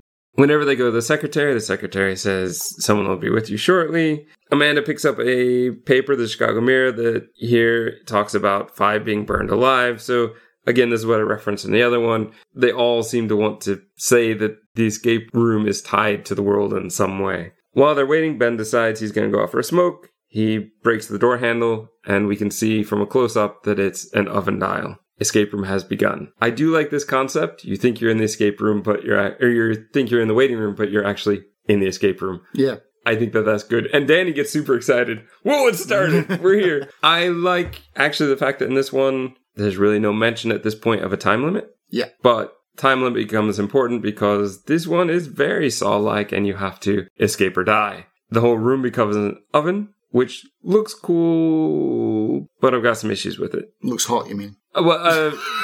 Yeah, no, you're right. It looks visually interesting, let's put it that way, but doesn't seem to make a lot of sense to me. There are a lot of things in this room that I feel like they make a big deal 2 or 3 times of showing us that the mannequin is smoking. And that seems a little bit too hot to be realistic for what these guys are going through. Right. And they've got heating coils on the ceiling. They've got them in the pillars. It's just too much. I feel like they overdid it for aesthetics. Because eventually they've got that giant jet that's coming down from the roof as well, just burning blue hot flames. The secretary, I do like the fact that the secretary turns out to be a mannequin. Yes. I think that looks good. And when they answer the phone, please follow the posted rules. Puzzle solution. The coasters that you have to push down in order to escape. What do you think? I don't actually remember that part. All right, so because all I remember is they pick up the fire extinguisher and it's like they just toss it on the ground. It's like boom, it's made of plastic. Right, but the pin when you pull it out is the key to get into the secretary thing. So I do like that, but we get into the only posted thing is a tiny thing that says Dr. Utan Yu says please use the coasters. Oh, I thought it was like didn't they find they keep on finding these notes that say don't break anything in the room, like you would in a normal escape room, don't tamper with everything, which is obviously very important for the movie in the end. But I don't remember the sign for the coasters. Yeah, I don't even remember the coaster puzzle, to be honest. So once they remove all the magazines on the coffee table in the middle, there are 6 coasters, which are actual pressure points. They push them down. Right. So some people can escape. Mm-hmm. They have already at this point found a screwdriver, but they didn't know what to do with it. There is this sign that says, Dr. Utan Yu wants you to please use the coasters. So that's what tells them to use the coasters. They start filling up glasses to weight down the coasters in order to keep the painting open and the way out open. Yeah, I do remember this part now. Yeah. but there's not enough water because Amanda drank some. Yeah. And also it's boiling hot. Right, so it would have started evaporating. This is why I don't like this puzzle. It's very unfair to have exactly enough water so that one glass would mean that somebody can't get through. While you're sitting there waiting, you might have a glass of water. Even if it wasn't boiling hot. Like, they did it because it was hot. But you might have drank water even just because you're thirsty and because you're going to be stuck in a room for an hour. I don't agree with that. I also think that there are probably other ways that they could have solved the puzzle. They could have tried weighing it down with the magazines, or they could have tried wedging open the door, the painting, so that they could get through. But of course, time. Yeah. Time is, though it's not overtly mentioned as you have 1 hour, in every puzzle it becomes an issue. And I'm not sure I like that very much. But they escape. Yay. They find themselves in a cabin. And one of the worst puzzles in the entire movie. Top of my list right here. Go ahead. What is it? Melting the ice cube? Oh, no. Before that. That. So they're still in the cabin. They have to find keys. So they find a key. And then there's another one where they have to undo a lock. And it's got letters. And they see on the, above the mantle, a stitched, a cross-stitched framed work that says, "You'll go down in history." And they start naming off presidents. It's just so obvious what it is. Yeah. Yeah, it's like, oh, it's going to be something historical. Yeah, put in Washington or whatever. It's like, what are you talking about? It's a Christmas song. Like, it would be the first thing that everybody would think of. I can't imagine. And then we got to wait for... Yeah, we've got to have a flashback now. We have to have Ben's flashback to find out that's what they were listening to when he crashed the car, when he was drunk. I don't like it. I don't like this whole, we need a backstory for everybody, especially when a lot of them, like this one, Rudolph. It's Rudolph. Yeah, I know. I've been waiting for 5 minutes for somebody to say that. And this is a problem with puzzle movies. In a game, I've solved it, I've moved on. But in a movie, you have to wait for the characters to realize it. If it's a clever puzzle, you can kind of understand. If it's a riddle of some kind, you can kind of understand it takes them time. But this was just so obvious that it should have been a no-brainer. 5-year-old could have got it, literally. Probably better. Yeah. They walk outside. Not one of them thinks to grab a blanket, even though there's snow outside. And they get locked out. Yeah. And they've all ditched their jackets because it was roasting in the oven room before. Right. Which seems very unfair to me. It is. Again, it's unfair. So here we are. Cheap shot. There's ice. It looks like they're outside. And when I was watching this the first time in the cinema, I went, what are they doing? Like, are they saying this is magic? What are they doing? But Danny bumps into a screen wall, so we know that it's not literally outside. It's just a refrigerated room. Yeah. That kicks into high gear when he does figure that out. They find a number of things. There's a sled that says True North is a lie. They find a fishing rod, one Arctic jacket, like really powerful jacket. And Zoe's going to find the magnet inside of the bear. Again, sticking your hand into another animal's mouth again. That seems to have popped up twice today. Right. And there's the fishing hole, which Ben steps in and he gets mad about and is annoying about. Fine. And then they put the magnet on, they find the ice cube. You want to talk about that? Yeah, it's like, has no one ever heard of just friction? They have to hug it to death? I'm kind of okay with the hugging. The hugging it makes more sense than everybody put a hand on it. Yeah, I mean, yeah, exactly. Okay, so, some body warmth, like, everyone just let's lie around it or something like that. But, like, put your hands on it is dumb. Put the jacket Sit on it would be better. Put the jacket on it and rub it. Like, has no one heard of friction? Like, that's the way to go. Like, just cover it up and then rub it. Get some sticks off the trees and rub it. Like, you don't have to use your hand. I think they were getting onto something when they asked for the lighter, but as soon as they have the lighter and he tosses it to Danny, he gets taken away from them, yeah. The ice just explodes below him. Yeah. And who was it? Jason, I think, said, oh no, there's a current under there. He won't be in the same place. Why is there a current there? We know this is not outside. The water in the fishing hole does not appear to be moving. I don't think there is a current. No, there definitely isn't. There can't be. Just seemed a lame excuse to get rid of Danny, who might have been a help later on. But yeah, as soon as I saw that part, I was like, oh, it's that episode from Doctor Who where the whole place is just exploding. I'll be an hour on that if we start talking about that one. But it's exactly the same thing. It's like we've got these charges placed everywhere, obviously, so that, if he throws it over here, we've got, charges 7, 8, 9, and 10 will detonate. But he throws it over here, so it's like charges 16 through 20 detonate.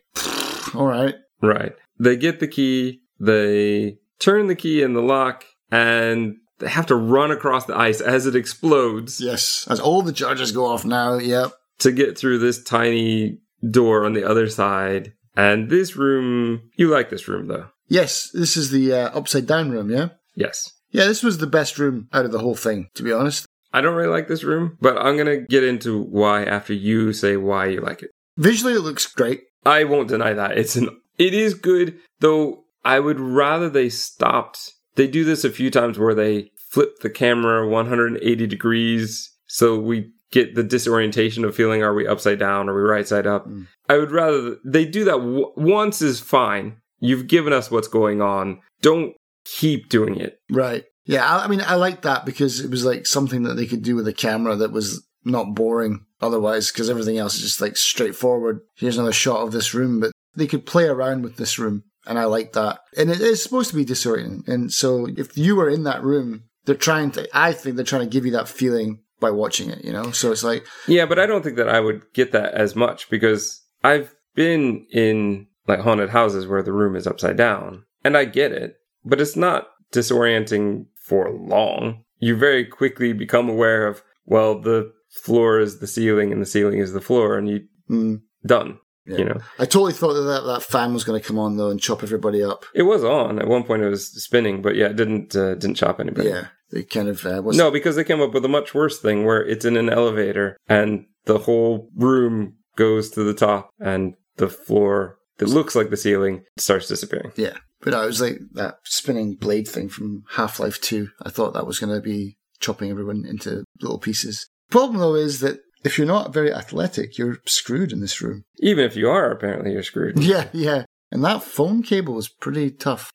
Yeah. She's hanging by that phone cable. Like, I'm surprised it doesn't. As soon as she jumps onto it, I'm surprised it doesn't go ping and she flies away. But in real life, it would. She gets like a good 10 seconds on that thing before it breaks. Yeah, they were doing a weird thing where they were trying to hold out the pool cue, but in a way that looked like they were all just going to die, which is, I do think this. I think that they thought that ahead, and I want to believe this anyway, that her character realized that she would be more harm than good, and so she sacrificed herself. I mean, she did say goodbye and stuff, and she did basically do the whole room for them. But yeah, that holding that pool cue, I was like, do you even physics, bro, man? That's not going to work. That's at best, one person is going to die. So yeah, the thing though that gets me about this and all these kinds of movies, all of them, from Saw to Cube to the ones we've talked about in this, I hate this predictability of one room equals one death. Okay. Yeah. I really wish we could get over that. I mean, I understand you got to do something to keep it spicy, but it's so predictable. As soon as okay, how's the next person going to die? I don't think Cube is that way, though. I would give Cube a pass. You go through many rooms where they don't maybe die. Not Cube. Maybe. And there's also the fact that there's only a tiny little hatch for every room. So I mean, more Cube Zero or the sequels. Some of the other sequels, maybe not. Yeah, Cube gets a pass, but Saw, the escape rooms we've already talked about. It's all like, okay, we're in a new room. How are they going to die? I'd like to see something that was a little bit less predictable. Yeah, that's all I got to say about this room. Visually nice. I like the idea of like the slide square, even though I hate slide square puzzles in general. This is where my problem comes in, and I need to talk about this. Okay. How do we know that's the solution? I thought it was going to be like one of those pipe games where you had to like... See, that would have made sense. The problem I have is that what they end up with is a yellow line, a black circle, and a blue line, and a whole lot of other random album covers. But you could have figured that out without ever sliding it together. And it doesn't really form an overall picture. No. If there was some sort of picture over top of that to help you know where all the pieces are supposed to go. But we have no idea that this is what the puzzle is actually supposed to be. It's very abstract. In many ways, you could probably move it around and have something different. The very least of which is put them in the other order. You could have had the blue one in the top left and the yellow in the bottom right, the opposite. It would seem to me anyway. Maybe I'm not looking at this correctly, but... Yeah, I don't know either. I don't understand that. You have a 4-digit code, which I'm okay with. It matches with the pool balls. I get yes, that. That's fine. That's fine. And the whole, maybe we're looking at the numbers upside down, flip it over, I'm okay with that. But how do we know we have the numbers in the right order? That bothers me. And I don't think that that quite works. I think that the visuals on the album, it's a good concept, but it needs to be done better because it's not a definite answer. Absolutely. I thought the same thing. For those kinds of puzzles, you need a template or you need something to work with. That's the whole point of those puzzles is that you have to match them up to something else. And that's part. Or the picture itself is so obvious that it has to go one particular way. Yeah. So, yeah, whatever. Did you ever watch The Crystal Maze? Never see. I don't know if that's too British. I don't know if it ever made it. No, I don't even. Is it a game show? What is it? It's a game show. It's got the guy, what's his name? The guy from Rocky Horror Picture Show. Tim Curry. No, the other guy, the narrator guy, like the Igor guy. I can't remember his name. The bald guy. You know what I'm talking about, yeah? He used to run this game show thing called The Crystal Maze, and it was like, they had these puzzles. They had like 4 different kinds of puzzles or something like that. And one of them was, you could choose them before you went in, and then they basically put you in a room and locked the door, and you had like 1 or 2 minutes to solve it. Some of them were like, just like regular puzzle solving. And one of them was always like physical, where it's like a physical task that you had to complete. And that's the one thing that I dislike about this room is it's a physical task. Not everyone could do that. Some people might as well just jump off the side of that room immediately. Like, I'm out, bye. Ooh. But I think what we're going to get next is the triage room, where the characters realize that all of these puzzles have been handcrafted for them, which I have a real problem with. But I think that that's part of why they could almost get away with, we have physically capable people who could make it. Mm. And in theory, you don't have to climb across. You need one person who can climb across. Right. But yeah, they didn't really give a good way for climbing across. And of course, the ball falls out of her pocket, and that's why she has to die. Right. She could have survived, but movie problem, we have to have an obstacle here. And so she dies. So triage room, though, this is where they are looking at medical rooms they've all had to basically stay in after Zoe's plane crash and she lost her mother. Mike was in a mining accident, which I don't remember him mentioning mining before, but that must have been before he was a truck driver. And his is probably, I don't know, it just feels the most original and the most kind of surprising. They overstated that Ben is an alcoholic and needs alcohol, right? Zoe's plane thing they've hinted at about 5 times at this point in the movie. But this Mike one came out of nowhere where, I had to listen to my brother breathe his last breath. I'm like, wow, all right. Jason says that this is the room where he had, stayed after suffering hypothermia, and we get sort of his backstory. And then they start to realize, here's Amanda's thing. This is what she went through. And here's Danny's thing. We're all soul survivors, which was somewhat okay. At least they had a connection. At least they had a sort of reason for the backstory, as proving that they know these people very well. Every one of them went, this is the room exactly. Like they could see what it was like. I appreciated that one. But this is where the movie goes even more off the rails. This is just a horrible part of the movie for me, man.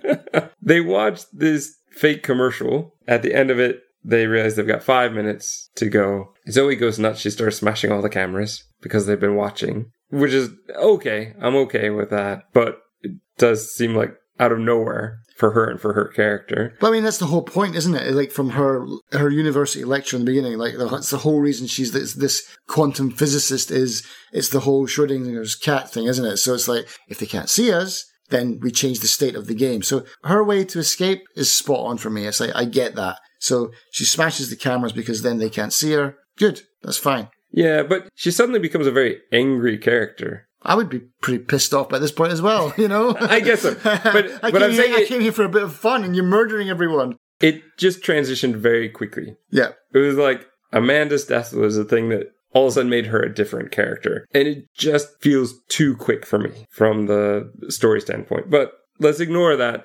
She's smashing the camera, not helping the others. There's x-rays and they put them on to the light and they're looking at them. And this is one of the worst parts of the movie, where Ben Exposition says, no, they're not numbers. It's EKG. My cousin's deaf. They must have known that. But well, Ben doesn't seem like the type of guy who would bother, even though his cousin is deaf, to really learn sign language? No, he does not. Seems like he'd be the type of guy to go, yeah, write it down. I'll write it down, yeah. Yeah, they must have known that as well. Yeah. Oh, well, clearly you needed that to be here. Then they find an EKG machine, which Jason is very convinced they have to... I mean, he keeps saying test your limit, so he thinks that it has to be the fastest heartbeat or something. Which makes sense for his character, I guess, because he's all this high-octane stock trading garbage. And so he volunteers someone else to do it. Two. He tries to get Ben to do it, and then he's... It's like, nope. shocking Mike and kills him. Like, oh, oops. Then meditates and lowers his heartbeat enough. And he says maybe it has to be both high and low, so I guess in his mind they had to get the highest one possible plus the lowest one. But I don't think so. But is even the lowest the right answer? I just don't understand. Well, I mean, it is in the end, isn't it? I mean, that's what unlocks the door for them. I guess. So I guess that's the answer. But, like, killing Mike for that, it's like, here's what I think the solution to the problem is. He basically defibrillates the guy to death. Oh, so maybe it's the opposite. I have to slow my heartbeat down. That's testing my limits of my patience or my... I don't know. I just don't really like this puzzle. I feel cool like this under pressure kind of thing. It was terrible. And they killed the best character in the whole thing for nothing. Well, they had to because pretty much the good guys don't survive in these. So they move on. Those two. Zoe still stays to smash cameras. Yep. And they go into the trippy static room. Which I put here is like, the trippy room is cheating. But it's fun. I will say this. Watching it in the cinema... This room was way more powerful in the cinema than it is at home on my computer. Right. I don't really like it when they start really actually tripping out. I felt like the room was trippy looking enough. But they open this hatch, and on the handle of the hatch is some sort of chemical that makes them hallucinate. And I don't really like typically hallucinations in movies. They try to make us feel the same thing, and it doesn't quite work. Well, just not in this case for sure. It just becomes very distorted. They're laughing. They're kind of not making any sense. They are looking for an antidote because the clue tells them to. Ben hits a wall and just finds the antidote. So there's no puzzle here, really. And I guess he only gets one, but because there's a mirror in the drawer, it looks like there's 2 or 3. And so I kept thinking the first time I watched it, well, take both of them. But watching it a second time where I can actually rewind it and watch again, I don't think that there is more than one. But do you need the whole one? I suppose so. But this assumes there's only going to be 2 people left. Yes. Or that only one person can go on from here. It seems a terrible puzzle if you got 6 people to come through here and only one can survive in this room all of a sudden. That doesn't seem like a good setup. But that's the theme, isn't it? The sole survivor, you know? So, I mean, out of a plane crash of 200 people, you're the one that survives. So, out of a room of 6, no big deal for the odds there. Right. So now we get to the study room on repeat. Ben is there. Don't really repeat everything, though, which I do think is at least a slightly good choice. You've already shown it to us. Don't show it us again. Yes. In particular, because it doesn't really matter. He just uses a shield to hide in the fireplace and luckily escapes with a broken leg. Well, I guess just one broken leg, but we saw his leg get crushed, and we also know that Jason did something terrible to his leg because he was limping around. Yeah. But I think this is where I'm kind of thinking they might have thrown this at the beginning because it would slow the pacing down here. Because we actually have 2 storylines going on here. Because in my notes I go, okay, he escaped. Movie ends. But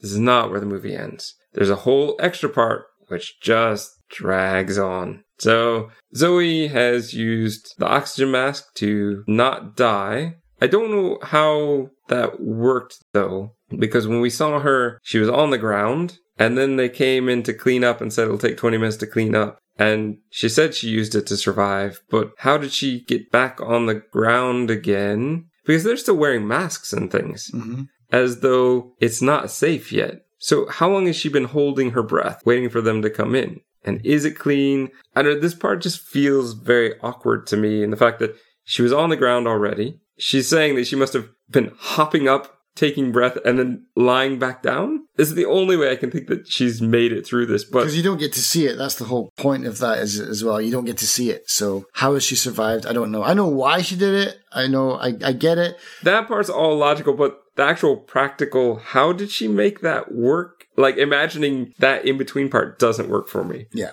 But she needs to survive because she needs to save Ben from the game master. Would you give the prize money to the horse that wins the Kentucky Derby?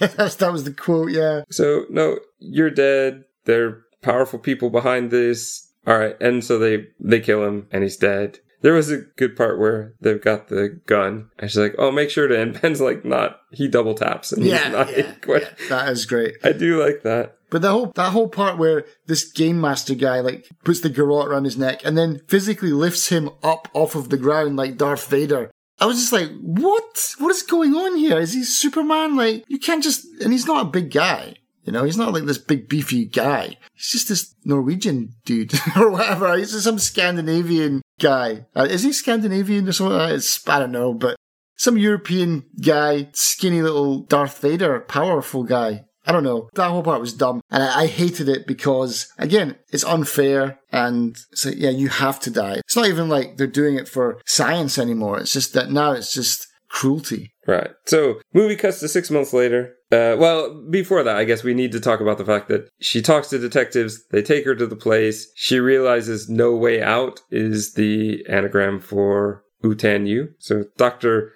No Way Out, apparently. Yeah. Which I don't like. How clever.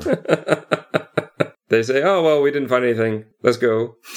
Yeah. I guess they've searched it before. I don't know. But 6 months later, they meet up. Ben's got his life together. He's shaved. He's working for some vegan dog food company. Zoe she brings this binder saying that she's found all the stories. Jason got into a motorcycle accident and he had been on drugs. Amanda fell climbing because of course she did, climbing alone somewhere. There are all these coincidental deaths to match up with what happened in the game. We see a flight crashing and this puzzle being solved, but it turns out to just be prep for what we'll assume is the sequel, which there is going to be one. As we were recording this, even on IMDb, it says it's set to come out in 2020, but there's no real description yet.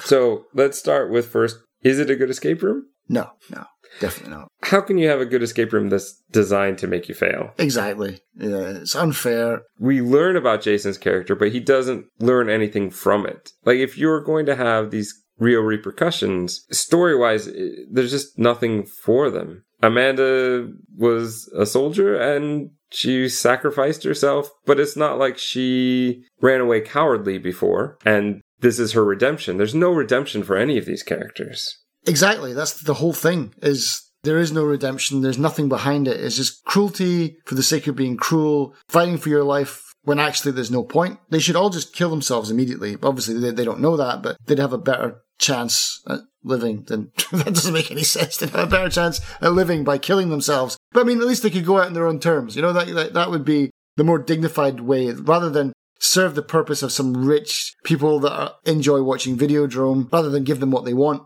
Just be like, no, screw you, I'm out of here. I don't even really appreciate the puzzles in this game. On the whole, no.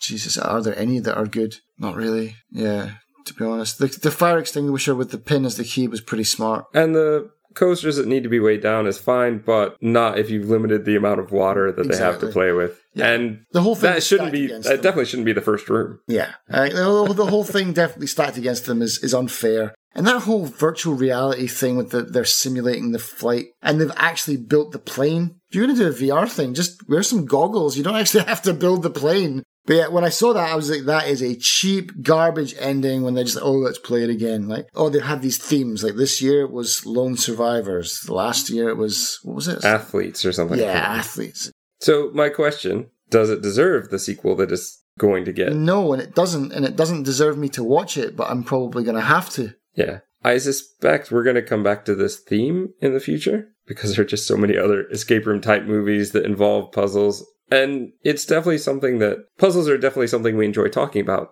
thus this podcast. But they're often poorly done in movies. And I like this format of doing a few at a time that don't necessarily warrant a full episode. And I think that there are enough out there, and hopefully people who are listening who will give us some suggestions as to some good ones to watch. I've got some, but most of them, I don't think there's any one of them like this that's without some major faults. Yeah, I mean, anyone can write a garbage plot and then hide a man behind the curtain, you know? Like, ooh, the Shadow Man is controlling it all. We got that in The Wizard of Oz, you know? We got that 100 years ago. Let's move on from that. Enough with the Saw stuff. What I'd like to see in one of these types of movies, I want to see the end user. Or like this shadowy figures that are consuming this kind of media. Like, let's see that end. Like, make a movie, actually think for a change and make a movie work about that side of it, like the shady, dark side of it and what's going on, and make a movie out of that. Not this predictable man behind the curtain, one room, one death, odds stacked against you. Everyone has to have a backstory and a plot and something that stitches them together. We've seen it so many times. It's so boring now, man. It's so dull. Let's do something different. And we're not going to get it with 2. Very unlikely, I would say, but I'm probably going to watch it. But if you want to watch a good escape room, go on YouTube and watch the Geek and Sundry show that's called Escape, which has actors from TV shows and stuff. Basically, they get maybe 4 to 6 people. They build these escape rooms from scratch, and then they put these guys in to solve an escape room. It's a 30-minute show. There's only about 6 episodes of it. It got cancelled. Probably because it was too expensive because they were building all these rooms. But that's great, you know. It's got some people from The Walking Dead are on it. It's got the guy who voices Dipper from Gravity Falls. He's in the first episode of it, and he's like a massive puzzle freak. He's all over it. It's a fun show. It's great, and it does exactly what it says on the tin. So you're saying watch that instead of Escape Room 2? A 30-minute show, 6 shows. What's that? 2.5 hours? No, 3.5 hours. 6 shows, 30 minutes? 3 hours. Yes. I got there eventually. This is why I don't do the maths problems, Justin. Yeah, so there you go. We could have watched that and had a much better time. In fact, maybe we should do that. Maybe we should watch all those escape shows and talk about those, because that's infinitely better than all this garbage we slammed together today. Maybe. Although, Days of Our Lives, that gets my seal. If you're going to watch any of these, that's the one that you need to watch. Was there anything else we wanted to talk about? No, I kept trying to give you an out to end it, and you've not done it yet. So, do you have something else? Because I got so much to say. Every time I'm trying to end it, you seem to have something else. Is that what you give me that look for? Like, okay, then it's time to wrap it up. It's yeah. Give us a good escape room. Gaps filled or more gaps created. What's the total time on that? Well, next time. Today, we're going to be discussing a puzzle game called The Room 3. That's the best introduction we've given to a game so far, I think. And I just can't get this itch of the null out of my mind. Quote, I am marked. It's just all the time in this one. So I started to come up with a shorthand where I just call lens enter. Right. So anytime in my notes where I had to go into something, I just call lens enter. And what I said was, I am incredibly intrigued. Like, I found an empty drawer, and in any other game that would have annoyed the heck out of me. But in this one, I just became even more intrigued because this game does not have any excess items. I would spend ages stuck on that part. It's like, yeah, and now here you are, like, what is that? Yeah, maybe Fireproof is messing with us. All this and more on the next episode of Filling in the Gaps.